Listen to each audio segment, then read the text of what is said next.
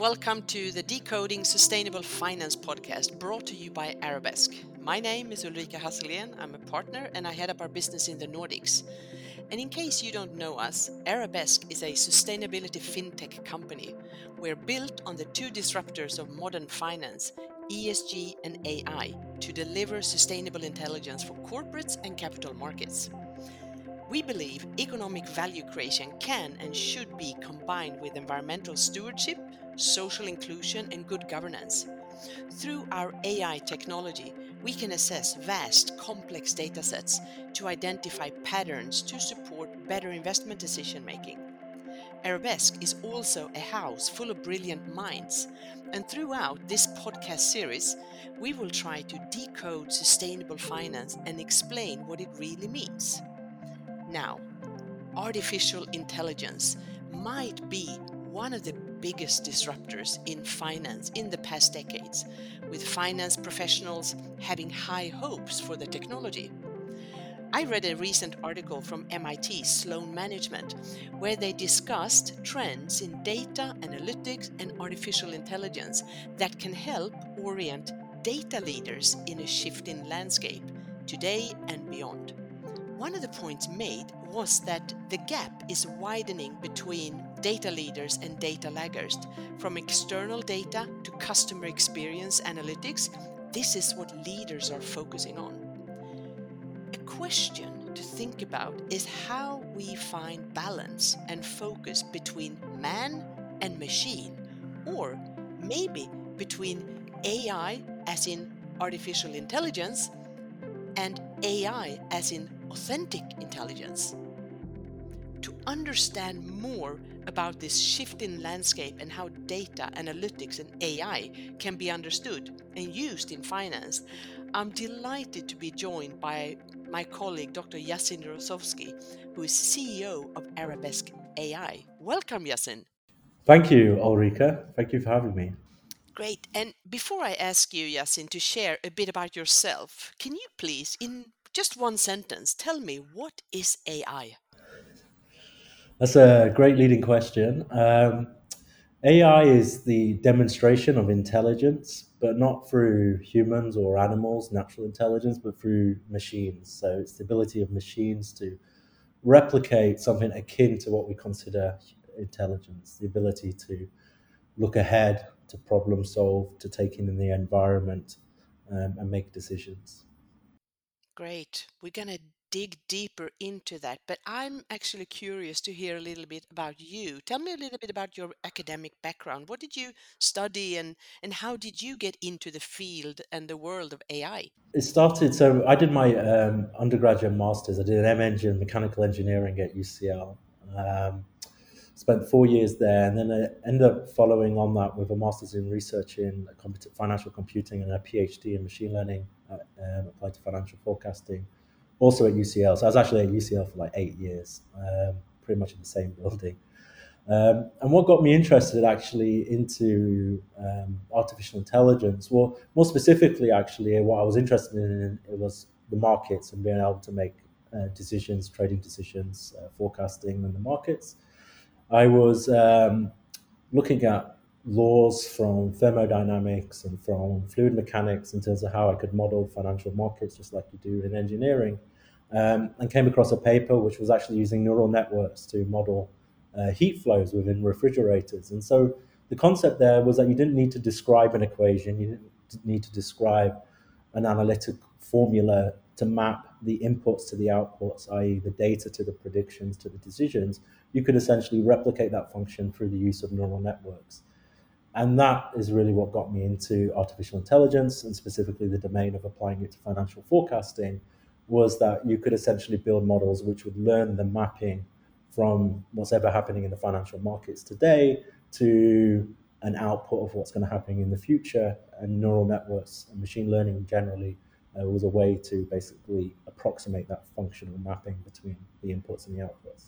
Great. How has this field of computer science, machine learning, neural networks, how has this developed since you finished your academic journey? It's developed significantly, especially in neural networks. Neural networks, artificial neural networks, they're actually a class of the algorithms from the 70s and the 80s. They were very big in the 80s. And there was cases in the early 90s of these being applied in financial forecasting.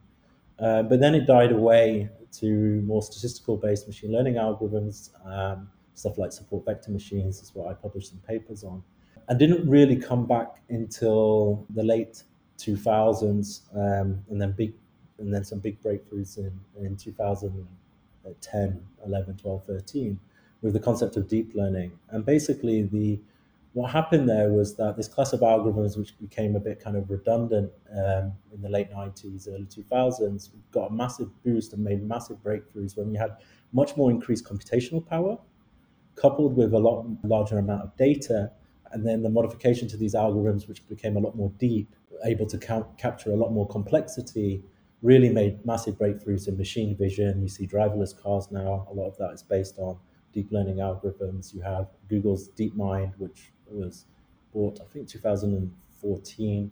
That did a lot of breakthroughs in the world of deep learning and AI applied to solving problems, specifically in their case, computer games. So yeah, we've seen in the last 5 to 10 years a massive breakthrough in machine learning into real world applications, or at least the early stages of real world applications, through the use of deep learning, which on the back of it was powered by computational power, data, and obviously some algorithmic breakthroughs in that area as well.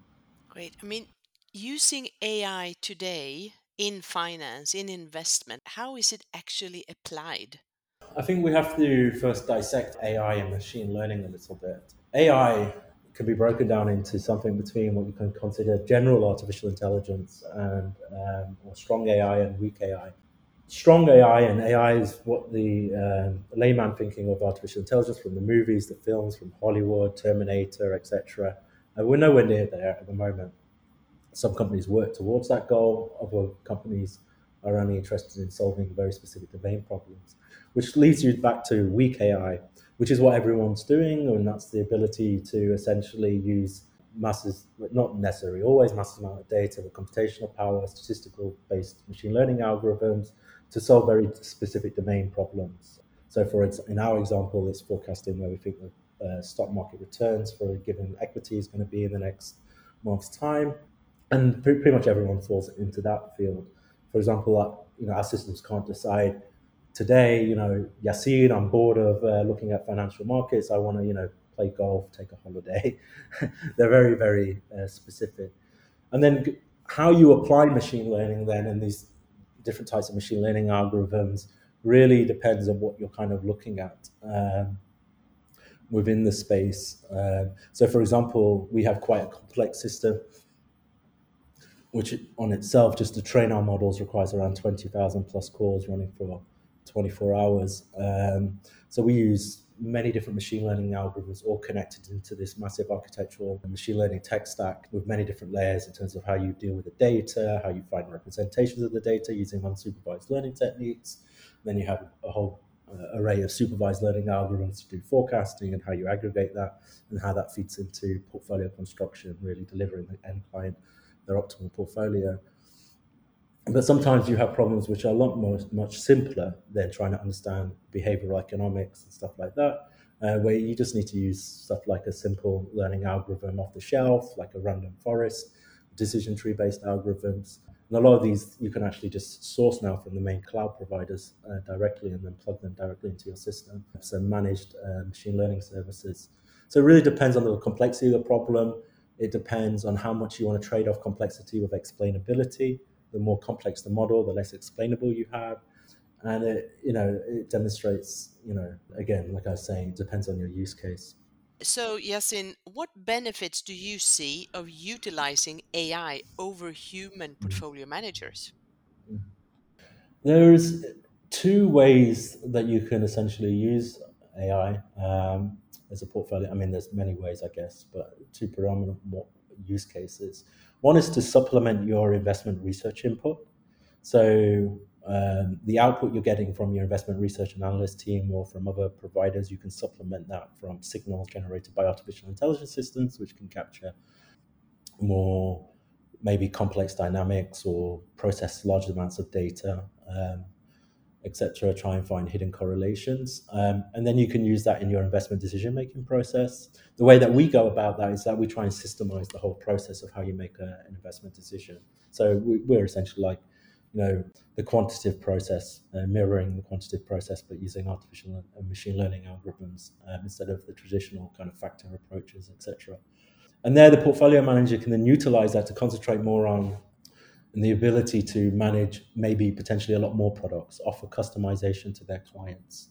This allows the portfolio manager to scale a lot more because essentially they don't need to essentially dedicate their whole time to a single investment strategy and the research process around that. They can essentially deploy their arsenal, maybe 10, 20, 30 plus investment strategies. So it allows them to offer to their clients and to their internal business use cases a much power or run a much larger, more diverse portfolio of products. And that's basically what we're targeting. So, so how common is it to use AI in finance and investment today, and how can it actually be utilized for sustainable investments? AI and the application of AI in terms of the investment process is still very much in its infancy. And it's usually very much down the value chain of the research process. In terms of AI taking over the basically vast majority of the research process, this is definitely in its infancy. There's a couple of companies out now trying to offer this either as support services or as directly systemizing the whole investment research process. And then there's obviously always a few hedge fund type businesses out there which are kind of leaders in this space, but they're very much single fund, single product focused. So yeah, I would say it's very early days. The challenges with artificial intelligence and the application is one around the fact that it's new. The second is around explainability. This is one of the key things, the barriers to kind of understanding and the ability to try and explain, and then understanding the more complex your system, and you make it complex because the markets are extremely complex, but you suffer then from the ability to actually go down and drill down into why did this system buy this specific stock on this specific day. Though we do a lot of research and the industry is doing a lot of research, a lot of investment into explainability, not just in the finance space, but this applies to all the different domains. But in terms of its definition, sometimes AI can actually sound simple, but I know that the application in finance and also elsewhere is complex. And very often we get stuck in the complexities and the difficulties with AI. But how do you see it actually helping it and making it more easy for investors using AI? I think there's several things that need to happen, which are happening as well. One is that you have the early movers. So we need to see demonstratively success in this space of the application of AI in the investment process.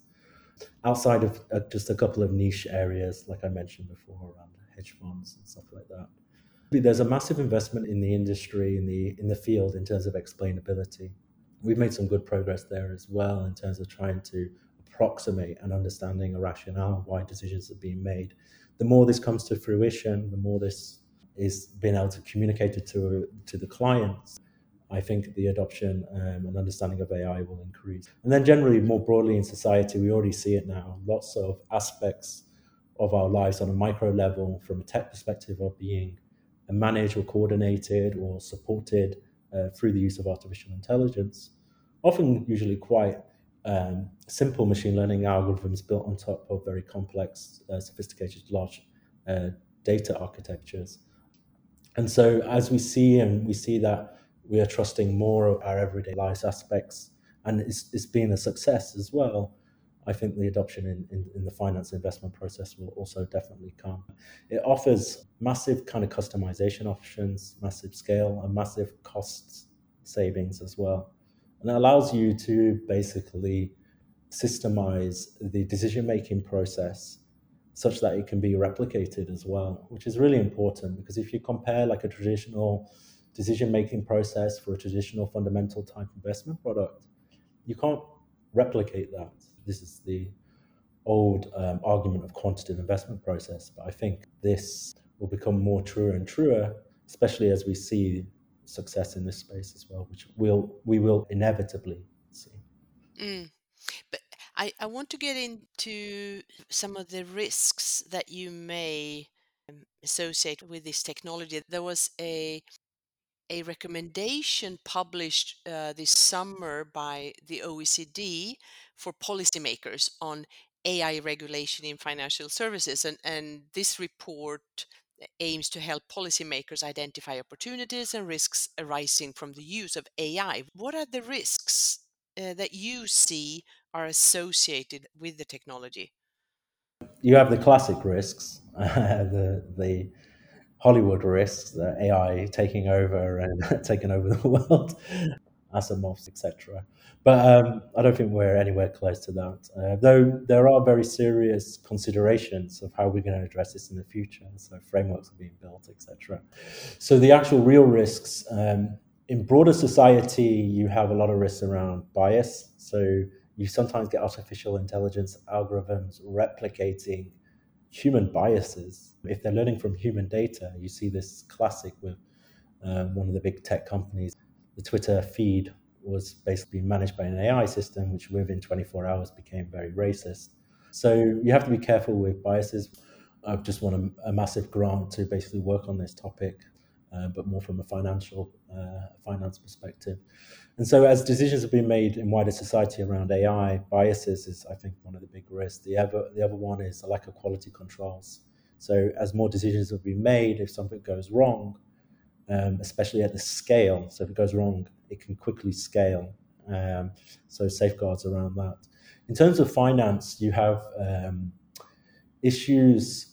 Depends what you're talking about in the value chain. So obviously you have a lot of these risks on the execution side. If you're using AI to actually trade in the markets, you can get stuff like flash crash or massive crowd mentality, but and herding mentality, but in a very lightning speed fashion, because these are robots basically all following each other, causing some kind of flash crash or something like that. In the investment process, the risks are much more to do with the quality of the algorithms and the research process around. So basically, the number one risk from a client perspective, in my opinion, is around overfitting. Essentially, the engineers and the researchers have essentially trained something which eventually they got something which looks like it works well historically, and this is where the issue is around limited historical data. It does not actually follow through when you actually start testing and actually applying this in a live mode. This is a very common pattern.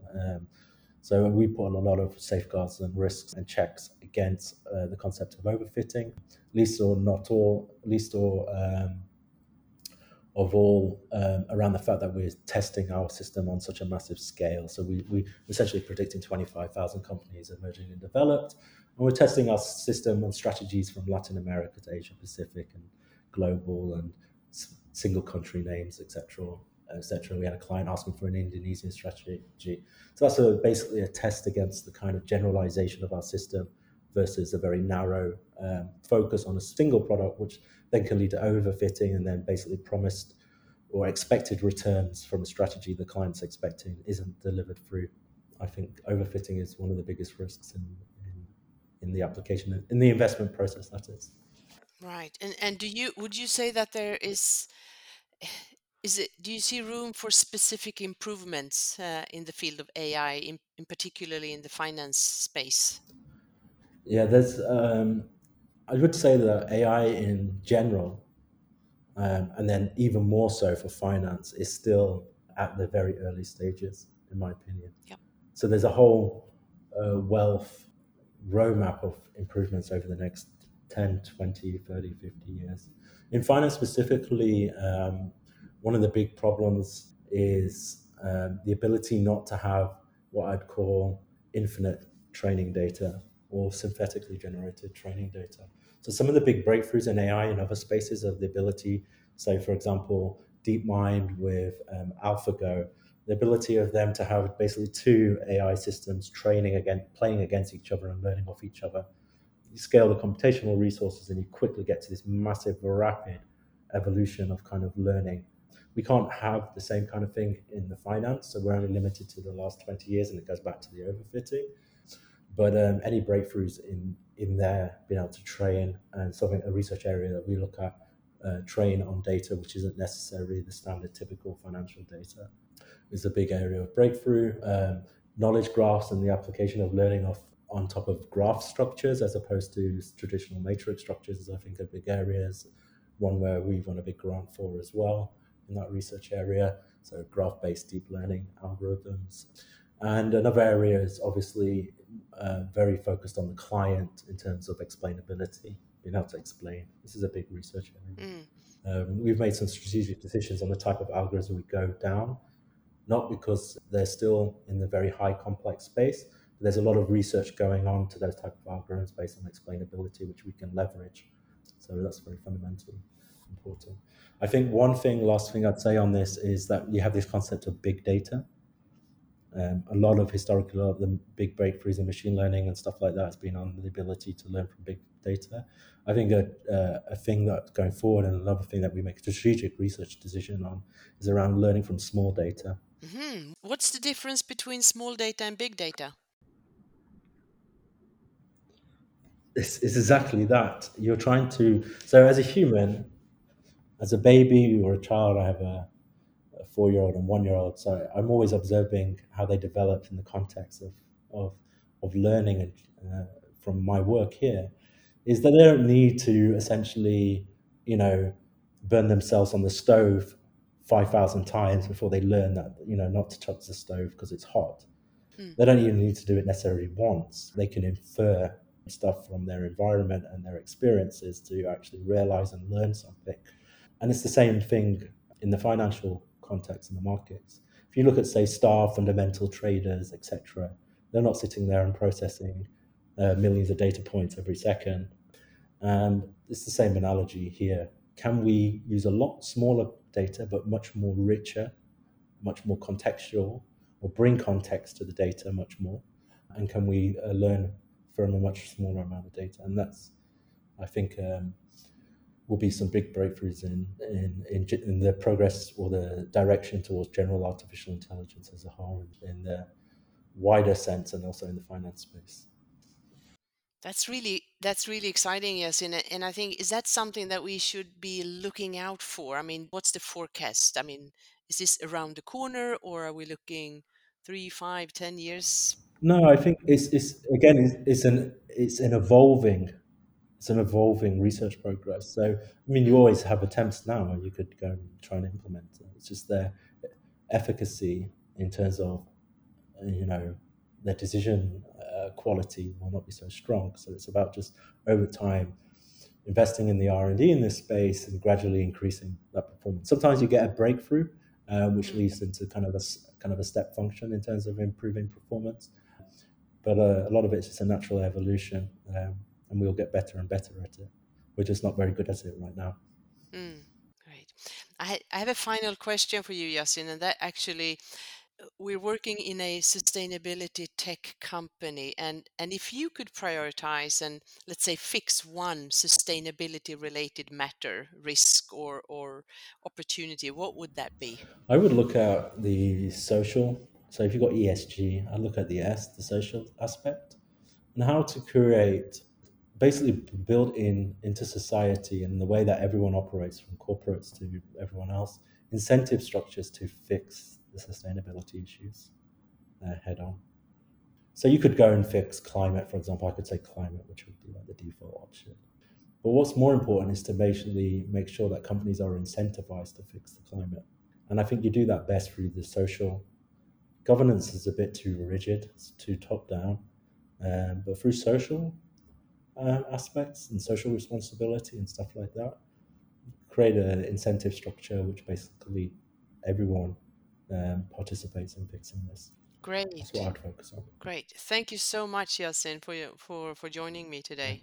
Thank you. It's great. And thank you all for joining this episode of the Decoding Sustainable Finance podcast, where we digged into the world of new technology and try to understand better how it will impact the world of finance, but also our societies. And you're always welcome to get in touch with us and visit our website at arabesk.com for more information. And please stay tuned for the next episode, as I will be joined by a new colleague to further decode sustainable finance. Thank you.